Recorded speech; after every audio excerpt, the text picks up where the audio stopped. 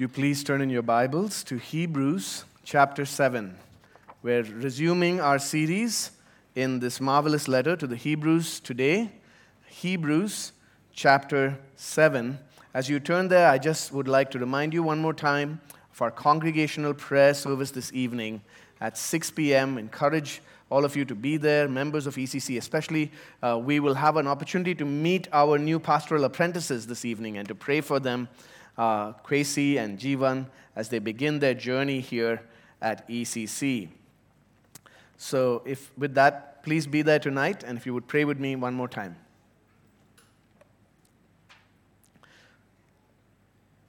Heavenly Father, would you give us grace this morning?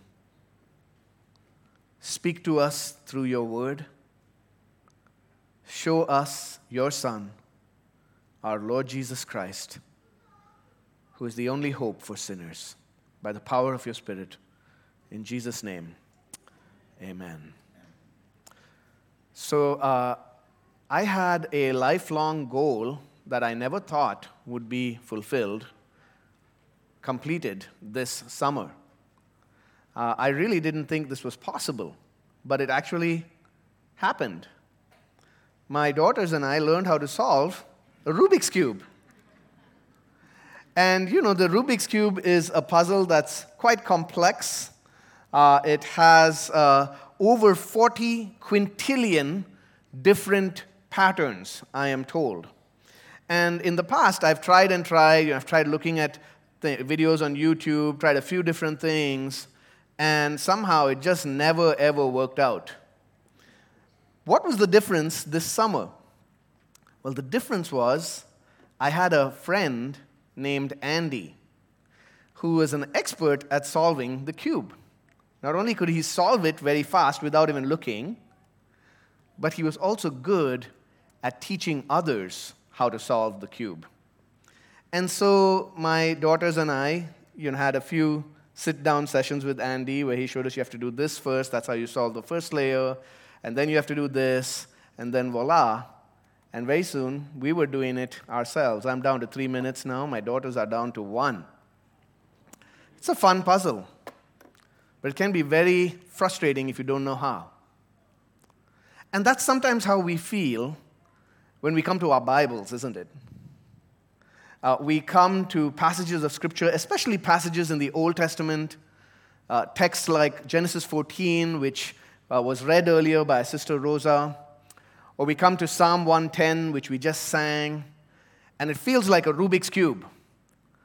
It looks like, well, there's some way to put this all together, but I just don't know how. And because I don't know how, I can feel frustrated and not really delighted, and not really have the delight that the Lord wants me to have. Well, praise God. We have expert assistance. Not Aubrey, but the author of Hebrews. The author of Hebrews is an expert in reading the Bible, in reading the Old Testament. And he not only solves the puzzle for us, he also shows us how the puzzle is solved. And when the puzzle is solved, we see a portrait, a beautiful, glorious portrait on every side, a portrait of our Lord Jesus Christ, who is our great King and our great high priest, a priest forever in the order of Melchizedek. And he is the priest that you and I so desperately need.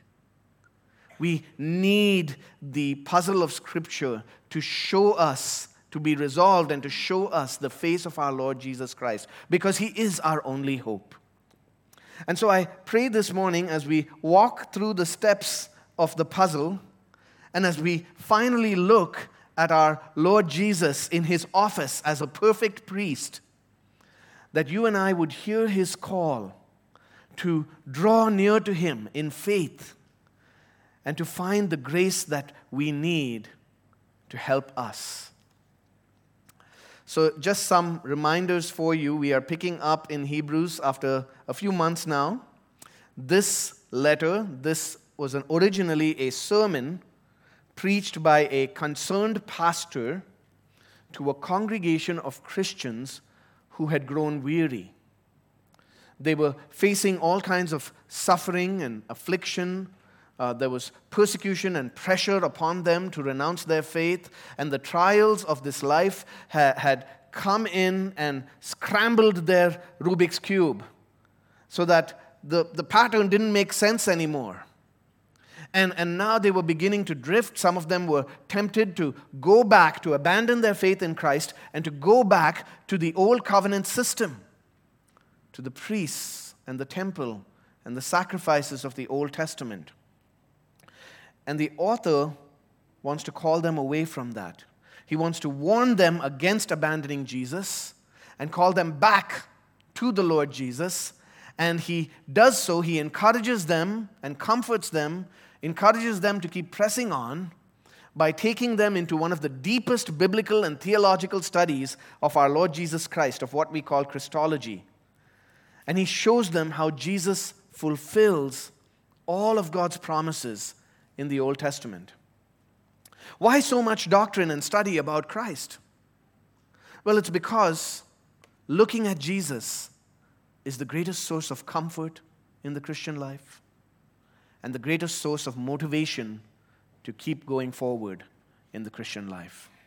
So we've seen from the beginning of Hebrews, he presents Christ as God the Son, who was eternally God, superior to the angels, who took on flesh, died in our place for our sins, fulfills the Old Testament, and he acts as our high priest. We've seen that theme again and again. He is the high priest who is able to sympathize with our weaknesses. He is our high priest through whom we draw near. Well, now in chapters 7 to 10, we're getting into the meat of it, quite literally, as he takes us into the study to show us how Jesus fulfills the sacrifices, the law, the covenant, the priesthood, the temple. And really, if we look at these chapters, it could be summarized in 3 words. Jesus is better. Jesus is better.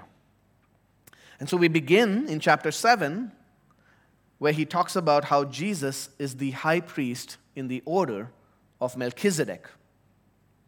It's the moment many of you have been waiting for. He's mentioned Melchizedek 3 times so far in the letter. Right? 3 times there's been this little teaser about Melchizedek. One time he said, I want to talk to you about Melchizedek, but you're not ready. You need milk and not meat. Well, now we're finally here. A couple of you told me, I'm excited. We're going to learn about Melchizedek. Here's the meat, all right, served up at last after several appetizers along the way. Some of you might look at Melchizedek and feel puzzled. Well, this morning, we're going to do a few steps through the puzzle, and it's going to be solved. And what we're going to do is we're going to go through this passage answering 4 questions, all right?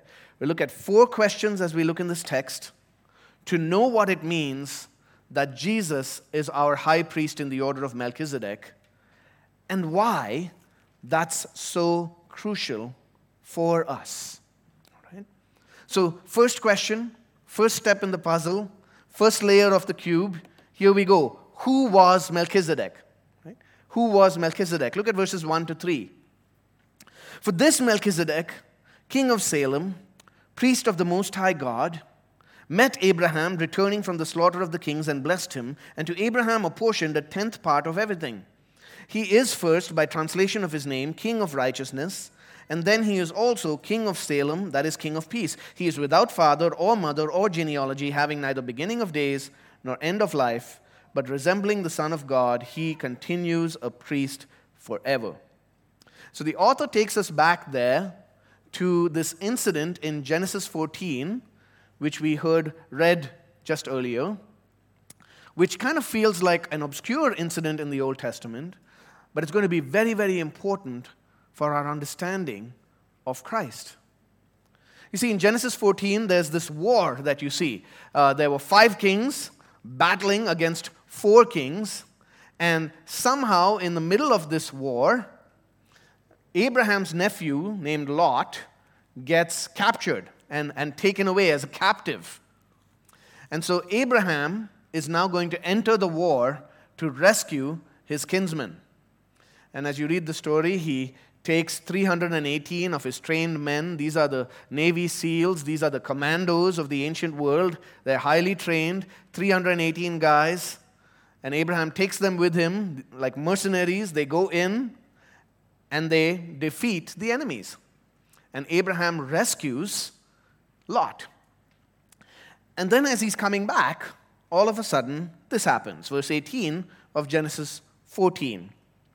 And Melchizedek, king of Salem, brought out bread and wine. He was priest of God Most High. And he blessed him and said, Blessed be Abram by God Most High, possessor of heaven and earth. And blessed be God Most High, who has delivered your enemies into your hand. And Abram gave him a tenth of everything. So just 3 verses. And you see this character named Melchizedek. He comes on the scene quickly, and then boom, he's gone.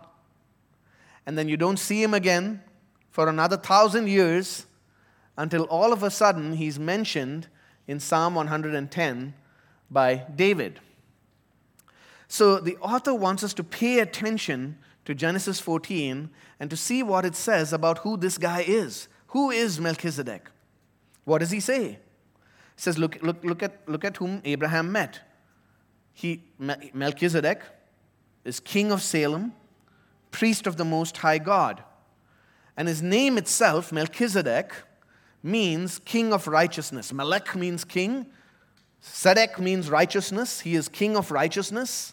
And he's king of Salem, which Salem, the word Salem, comes from shalom, you all know, or salam even, which means peace. He's king of peace. So this guy is a king in the ancient world. Well, not only is he a king, he's also priest of God Most High. And for the author of Hebrews and for us, there's a lot of significance in that. Because you see, in the Old Testament, according to God's law, which was given later, kingship and priesthood were 2 separate offices. You couldn't merge both of them. Kings descended from Judah, priests descended from Levi. And you're not supposed to merge the kingship with the priesthood. In fact, that's what Saul attempted to do, and God judged him and destroyed him for seeking to do that, for seeking to take the priestly responsibilities upon himself. Later, there was another king in the Old Testament, Uzziah, who tried to offer sacrifice, and God struck him with leprosy. And King David, of course, knows this. He's like, yes, priesthood and kingship, separate. But one day he's having his morning devotions. He's thinking about biblical revelation, and the Holy Spirit begins to move in him, and he begins to pen Psalm 110, and all of a sudden he realizes, whoops, wait. There is one person in the Old Testament, in God's Word, who's both a king and a priest. Who is that? Melchizedek. And he remembers Melchizedek from Genesis 14. And so as David writes Psalm 110, this is a messianic psalm. He is speaking of one who is coming, who would be his son, the son of David, but who would also be his Lord. That's why he says, the Lord said to my Lord, sit at my right hand. And in the same psalm, in verse 4, he says, the Lord has sworn to this individual and shall not change his mind. You are a priest forever in the order of Melchizedek.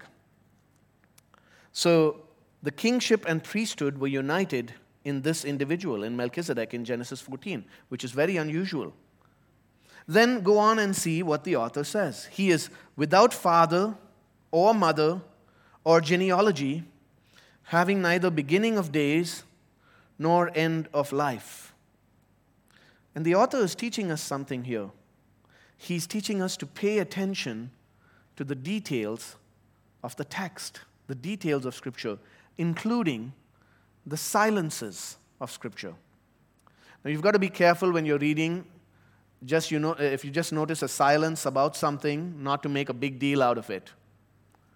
But if it's the case that there is frequently, you're expecting something else because the Scripture always says something else, and then all of a sudden there's silence, then there's a hint, isn't there? That there's something that you should notice. You know, one teacher talks about the book about Sherlock Holmes, and his adventure. It's called The Silver Blaze. And in that story, someone commits a crime, and Sherlock Holmes is investigating. And what he finds is that the dog would normally bark at night if anyone visited. But on the night that the crime was committed, the dog was silent. Well, what does that mean? That means that whoever committed this crime is someone that the dog is familiar with. The silence is telling you something because there is no sound. Well, if you read the book of Genesis, this silence here about Melchizedek is telling you something. Because you see, as you read the Old Testament, especially as you read the book of Genesis, you'll see again and again that every person, over and over, notice this pattern. You know to whom they were born, and then you know when they died. Their death is recorded. Their birth is recorded, and their death is recorded. Their genealogies are recorded. Throughout Genesis, you'll see again, these are the generations of. And you'll see repeated genealogies in the book. Well, then it ought to strike us as extremely unusual when you come to Genesis 14, and here's this guy, he just shows up, he's a king, and he's a priest. His birth isn't recorded. His mom and dad's names aren't recorded. His death isn't recorded. Neither the beginning or the end of his life is recorded. He doesn't have any of that. He just shows up. 3 verses. And you know nothing more about him. And the author wants us to see great significance in that. He's a priest, but we don't know his genealogy. He's a king, but we don't know what line he descended from. And his death isn't there in the story.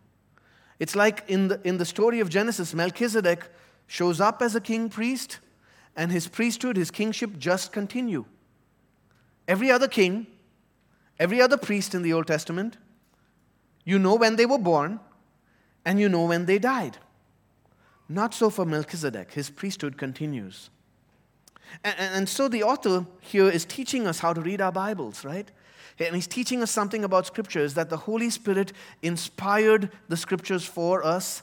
Every word is inspired. The details of Scripture are inspired. Even the silences of Scripture are inspired by God. And this ought to teach us to come to Scripture with open hearts and a willing mind to pay attention to the details of the text in our Bible reading as we listen to preaching, to work hard to see how all of the Scripture fits and points us to our Lord Jesus Christ. Now, some people look at Melchizedek and says, look, he is without beginning of days nor end of life. He continues as a priest forever. This must be the pre-incarnate Christ. Or they'll say, some people think this is some kind of a divine or angelic being. Now, I'm not convinced of either of those proposals. I don't view him that way, particularly the way he speaks about him, without father, without mother, or genealogy. Of course, we know Jesus' genealogy later, right? And if he is the pre-incarnate Christ, it doesn't make sense to speak of him this way. Notice what he says after that. He says, without father, without mother or genealogy, having neither beginning of days nor end of life, but resembling the Son of God. It doesn't say he is the pre-incarnate Son of God. He resembles the Son of God. He is made to resemble the Son of God, and he continues a priest forever. So Melchizedek, the details of his life, who he is, has been shaped by God in such a way that he resembles the Son of God. He provides a pattern and a picture of one who will come, who is just like him, even greater than him.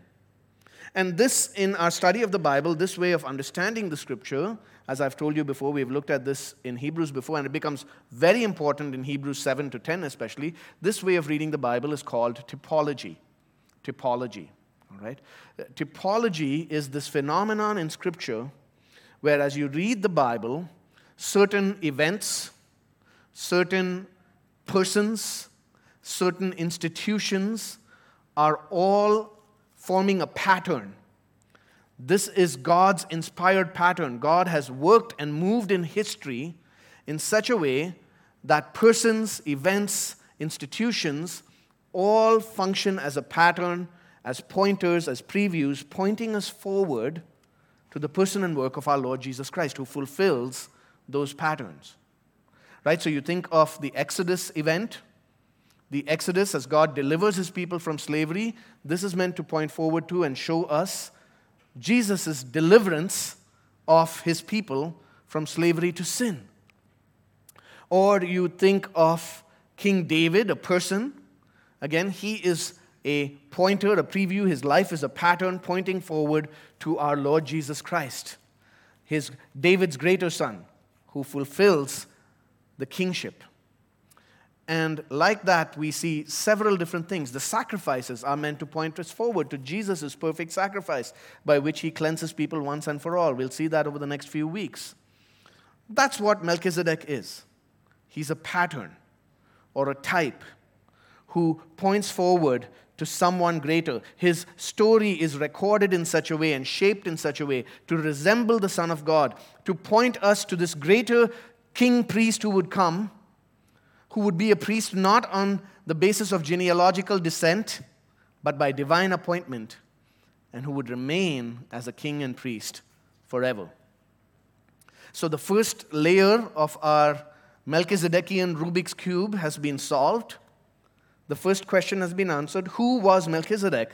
He was a priest king who is very significant because his appearance in Scripture gives a pattern of another priest king who would come. Next question. What's so great about Melchizedek? This is the next step in the puzzle. And the author continues his exposition of Genesis 14. He's answering the question, why do you need to pay attention to this guy, Melchizedek? What's so great about him? This guy who's made to resemble the Son of God. What makes him so great, so significant? And he goes on from verse 4 and following. See how great this man was, to whom Abraham the patriarch gave a tenth of the spoils.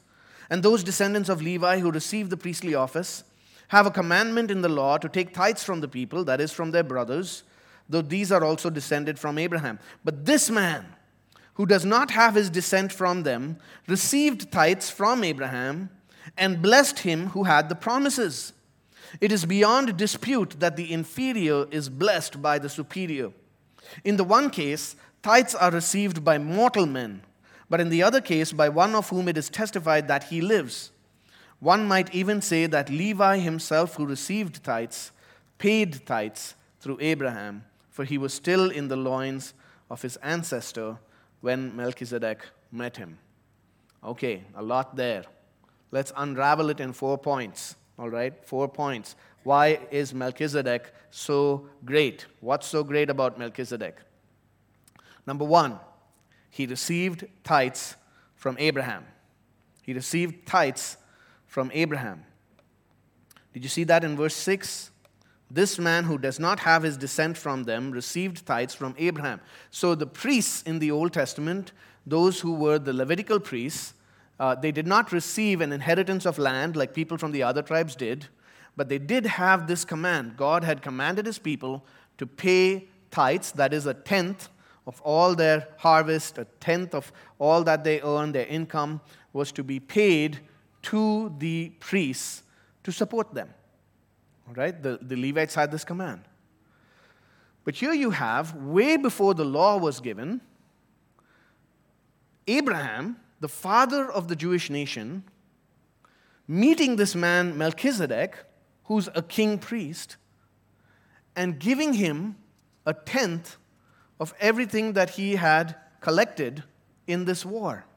In fact, as you read the passage, Abraham refuses to gain anything from the king of Sodom. He says, no, I'm not going to enter into any kind of pact with Sodom. But with this man Melchizedek, Abraham pays him a tithe.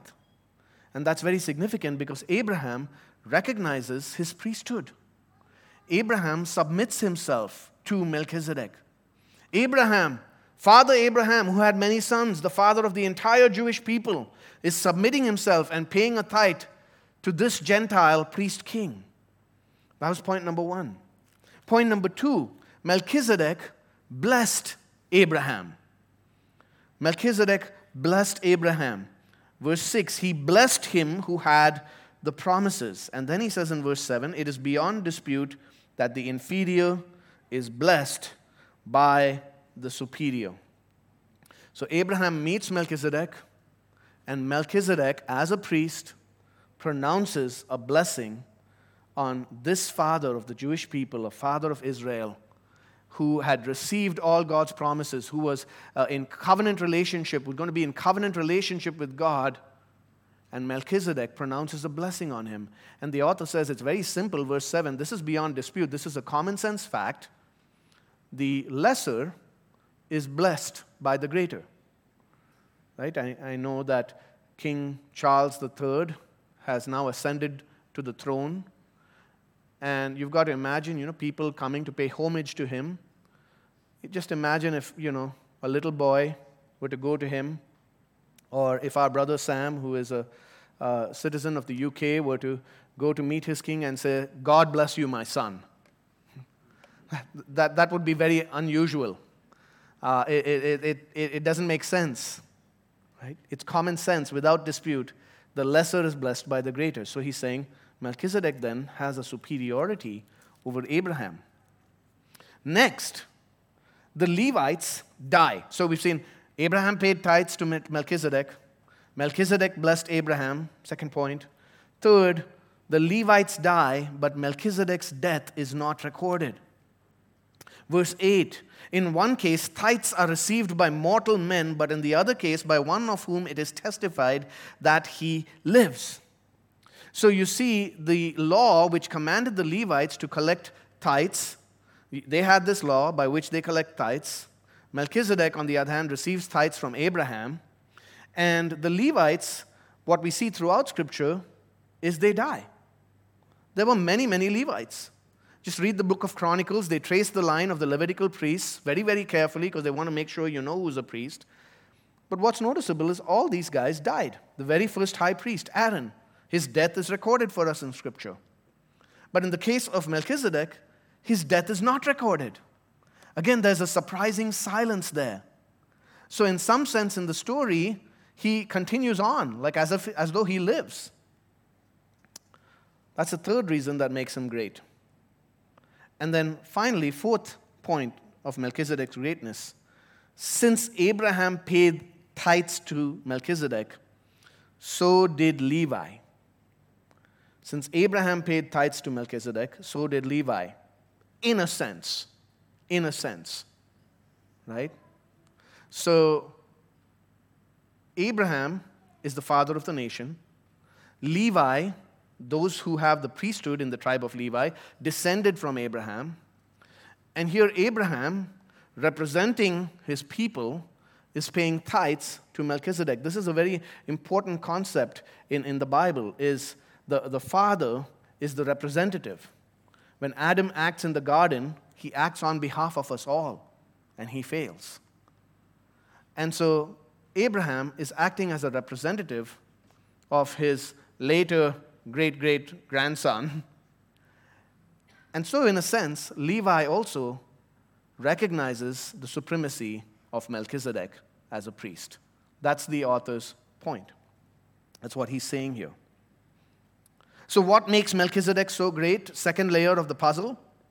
He was no ordinary priest king. He was a priest king greater than Abraham, which is to say, he was greater than Levi, Abraham's descendant. And now this will become crucial for the rest of the author's argument. Because you see, the main point of what follows after this is this. If Melchizedek was so great, even greater than Abraham, and therefore greater than Levi, that means his priesthood, the order of Melchizedek's priesthood, is greater than the priesthood of the Old Covenant, the Levitical priesthood. Do you get that? Since Melchizedek is greater than Abraham and therefore greater than Levi, the priesthood in the order of Melchizedek is a greater priesthood than the Levitical priesthood of the Old Covenant. And this is vital, you see. This is vital because the people to whom the author is speaking, the people who received this teaching in Hebrews, what were they tempted to do? They were tempted to abandon their faith in Christ as their priest and to go back to the Levitical system, to the Levitical priests. They were facing all these pressures, all this persecution. They had grown lax, and in the midst of that, it's very difficult to keep on believing, keep on trusting in a priest that you cannot see, in a sacrifice that you did not behold with your own eyes. And it's easier to go back to this grand temple that you can worship at, with priests in flesh and blood before you, where you can even smell the incense and see what these priests are doing. You can see the blood of the animal poured out on your behalf. They want to go back to these things that they can see to be sure, all right, I'm okay with God. You see, that's always a temptation, even for us. Maybe, of course, we're not tempted to go back to a Jewish system of religion, but we are tempted, aren't we, in times of trial especially, to hold on to what we can see with our eyes, what is physically present, rather than to trust and believe in what is unseen. Well, the author wants to open the eyes of their hearts, the eyes of our hearts, to say, behold Christ, the great high priest. You cannot go back. Christ's priesthood is far greater. He has fulfilled all that. That system is complete. His sacrifice is better. Jesus is better, and there's no going back. To try and go back to the Levitical system, to the old covenant again, is like going to a restaurant, and then you look at the menu, it's fine dining, and then you make your order, and then you wait, and then finally the delicious meal comes out, and as it comes out and is about to place it on your table, you say, no, please take this back, bring me back the menu, I just want to enjoy that. That's how foolish it is to try to go back to the old covenant. And that leads now to our third question and the third step in this puzzle. It's actually the final step in this puzzle. We've seen who Melchizedek was. We've seen what makes him so great. Now we're going to see why his priesthood is better than the Levitical priesthood. Why is the Melchizedekian priesthood better than the Levitical Aaronic priesthood? Step 3, look at verse 11. Now, if perfection had been attainable through the Levitical priesthood, for under it the people received the law, what further need would there have been for another priest to arise after the order of Melchizedek, rather than one named after the order of Adam? The central text for this section that the author is going to use to help us understand what's going on is Psalm 110. Psalm 110, which we sang right before the sermon. A psalm of David. The Lord says to my Lord, sit at my right hand until I make your enemies a footstool for your feet, which is one of the most often quoted psalms in the New Testament. The Lord Jesus Christ frequently quoted this text and applied it to himself in his disputes with the Pharisees. He talks about himself as the Messiah, and he says the Messiah is not only David's son, he is David's Lord. And he points to Psalm 110, verse 1. Well, our author's favorite verse is Psalm 110, verse 4. The Lord has sworn and will not change his mind. You are a priest forever, after the order of Melchizedek. This is the key verse for the author of Hebrews. And David here is taking us way back to this guy named Melchizedek in Genesis 14, who disappeared, and you don't see him in the story again until 1,000 years later, here in Psalm 110, verse 4. And the author's point in verse 11 is this. If the Levitical priesthood is so great, if perfection could have come through the Levitical priesthood, then why does 1,000 years later in the scripture speak of this other priesthood of the order of Melchizedek that's coming? Right? So I've done a little bit of flying this summer, and I book my flight, I get my ticket, and then that ticket, I take it. What do? You go straight to the airplane and board, right? Show them your ticket, they'll let you board. Yes? No. The ticket is not enough. What do I need to do? I need to check into my flight. And when I check into my flight, what do I get? I get a boarding pass. And the boarding pass is what I need to be able to board my flight. And so we could ask this, if the ticket was enough to board the flight, then why do we need a boarding pass? Right? Why does it ask you to check in? That's the argument that the author is making. If the Levitical priesthood was enough, if the Levitical priesthood could bring perfection, could get you to your destination, then why does the Bible speak of a priesthood that's coming, of a priest of the order of Melchizedek in Psalm 110, verse 4? Do you get that? That's the argument he's making. And then he keeps showing us why this Melchizedekian priesthood of Jesus is greater than the Levitical priesthood. Number one, the Levitical priesthood could not bring perfection, otherwise Scripture wouldn't speak of this other priest that's coming. Next, the Melchizedekian priesthood is not according to a line of descent, but by an indestructible life. It's not by a line of descent, but by an indestructible life. Look at verses 12 to 19. For when there is a change in priesthood, there is necessarily a change in the law as well. For the one of whom these things are spoken belonged to another tribe from which no one has ever served at the altar. For it is evident that our Lord was descended from Judah, and in connection with that tribe, Moses said nothing about priests. This becomes even more evident when another priest arises in the likeness of Melchizedek, who has become a priest not on the basis of a legal requirement concerning bodily descent, but by the power of an indestructible life. For it is witnessed of him, you are a priest forever after the order of Melchizedek. So we've had a very significant event happen this week, right? Queen Elizabeth II has died. That's the end of her reign. And of course, many in the Commonwealth and our brothers and sisters from Great Britain are grieved by this. She was the longest reigning monarch in British history, 70 years. If you're here and you're younger than 70 years old, she has basically been queen throughout your entire life. She has seen 14 prime ministers come and go. And many have spoken of the dignity with which she held her office, the dignity that she brought to the monarchy, and her faithfulness as monarch over her people. But there was one way that she couldn't serve her people. There was one inherent weakness. She died. Her reign has come to an end.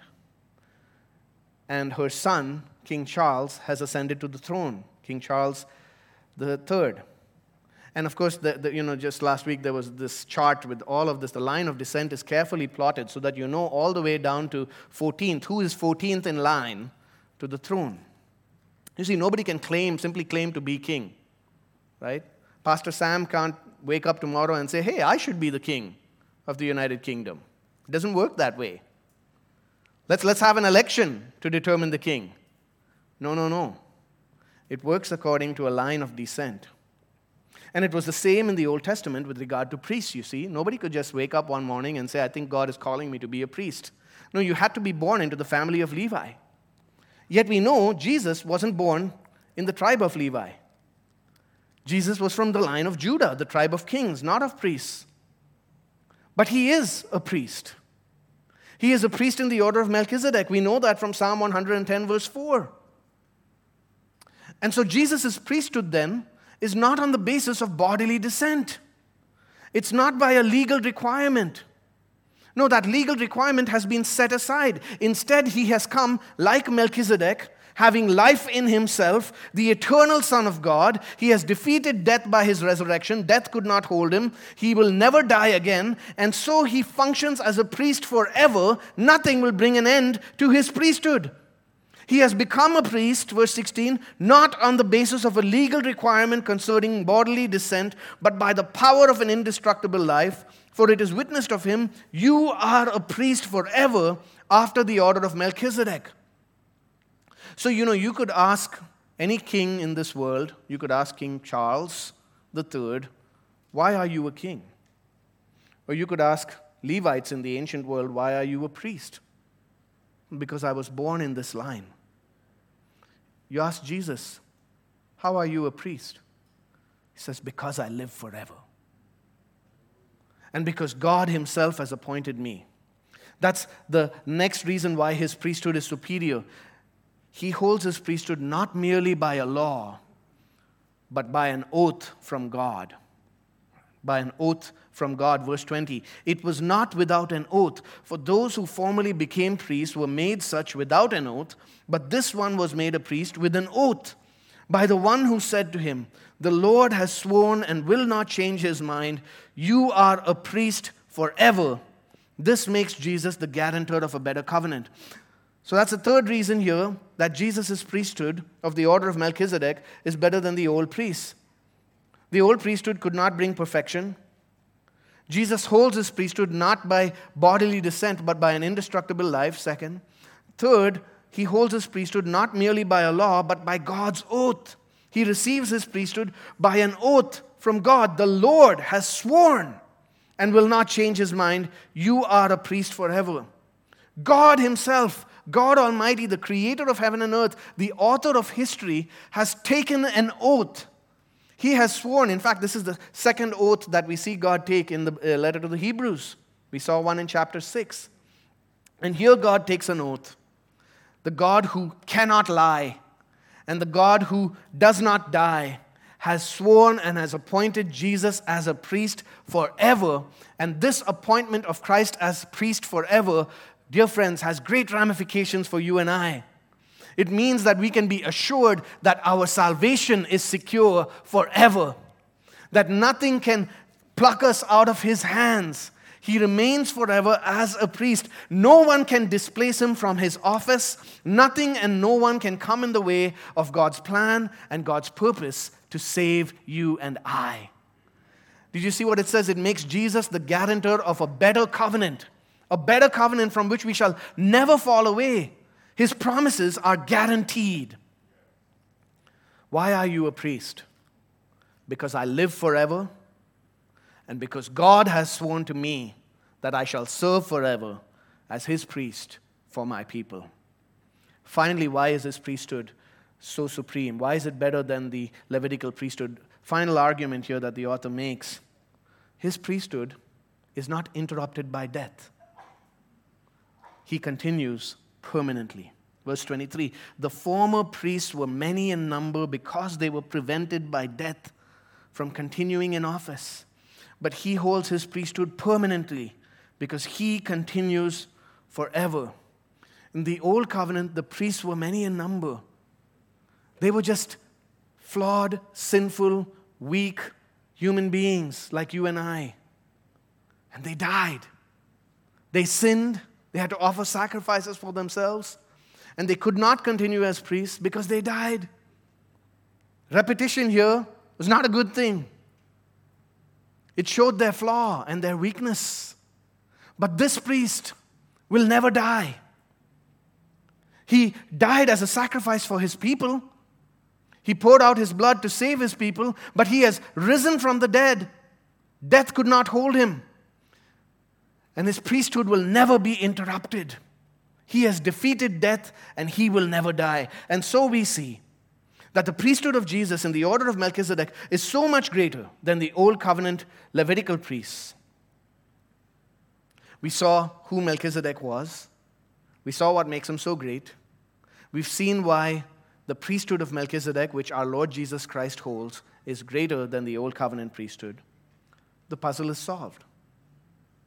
We've been through all steps. The portrait is clear. But what does this portrait reveal? Why is this so important for you and me? That's the fourth question. What are the benefits of his priesthood for us, beloved? Three benefits. Number one, salvation. Salvation. Verse 25. Consequently, he is able to save to the uttermost. Consequently, by virtue of the fact that he is the high priest in the order of Melchizedek, who will continue forever, appointed by oath of God, defeated death, indestructible life. Consequently, he is able to save to the uttermost those who draw near to God through him, since he always lives to make intercession for them. For it was indeed fitting that we should have such a high priest, holy, innocent, undefiled, unstained, separated from sinners, exalted above the heavens. He has no need, like those high priests, to offer sacrifices daily, first for his own sins and then for those of the people, since he did this once for all when he offered up himself. Our great high priest has accomplished salvation for us.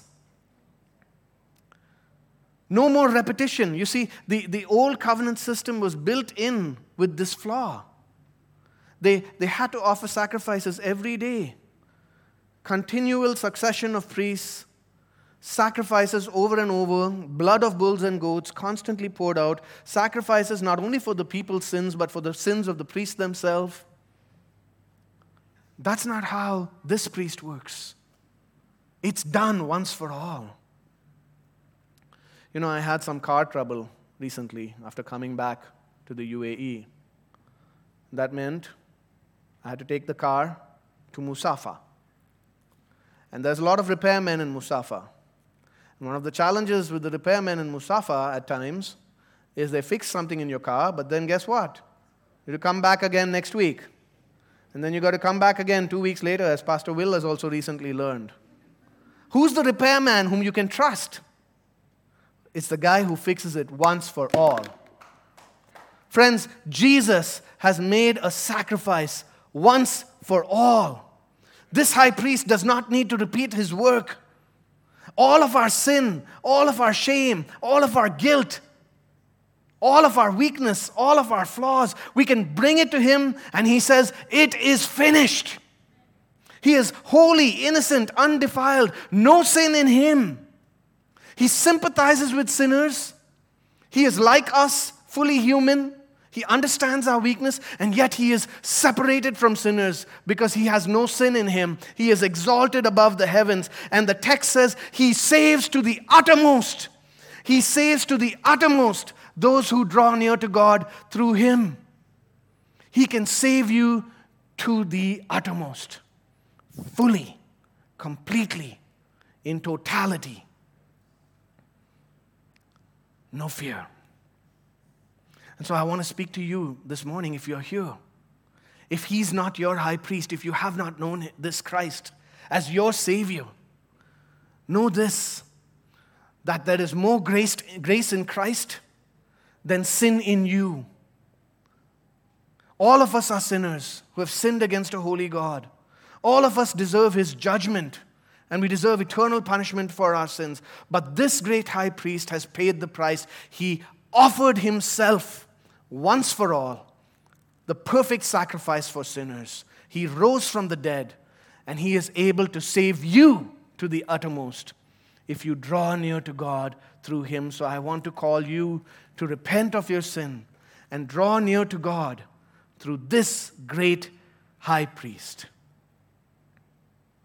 Doesn't matter how much you've sinned. Doesn't matter how much you fail. He saves to the uttermost. Not only does our Melchizedekian high priest, Jesus, provide us with salvation, there's hope in no one else. He provides us with salvation. The second benefit of his office as a priest is intercession. Intercession. Did you see that? He is able to save to the uttermost those who draw near to God through him, since he always lives to make intercession for them. Jesus intercedes for us. It's a simple way of saying, if you belong to him, brother or sister, Jesus is praying for you. Right now. Oh, what is Jesus doing now? He's praying. What is he praying about? He's praying for you and me. When things are hard, when you get that very difficult phone call that someone you love has died, when life goes topsy-turvy, when everything seems scrambled and you can't discern a pattern, know this. Even when you're being tempted, even when you're failing, that sin you're struggling to defeat, dear brother or sister, Jesus is praying for you. I mentioned this a few months ago. Joel Beakey says you should think of a clock.